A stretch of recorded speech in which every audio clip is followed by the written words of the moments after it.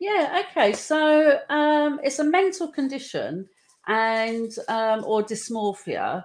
It's where you spend a lot of the time sort of worrying about your weight, worrying about what you look like and your appearance, and then you're making lots of effort to like conceal these perceived flaws, spending lots of time comparing yourself to others, which I've done in my past. As I'm on my journey, I've compared lots of times, like, oh, I haven't lost weight like they have, etc.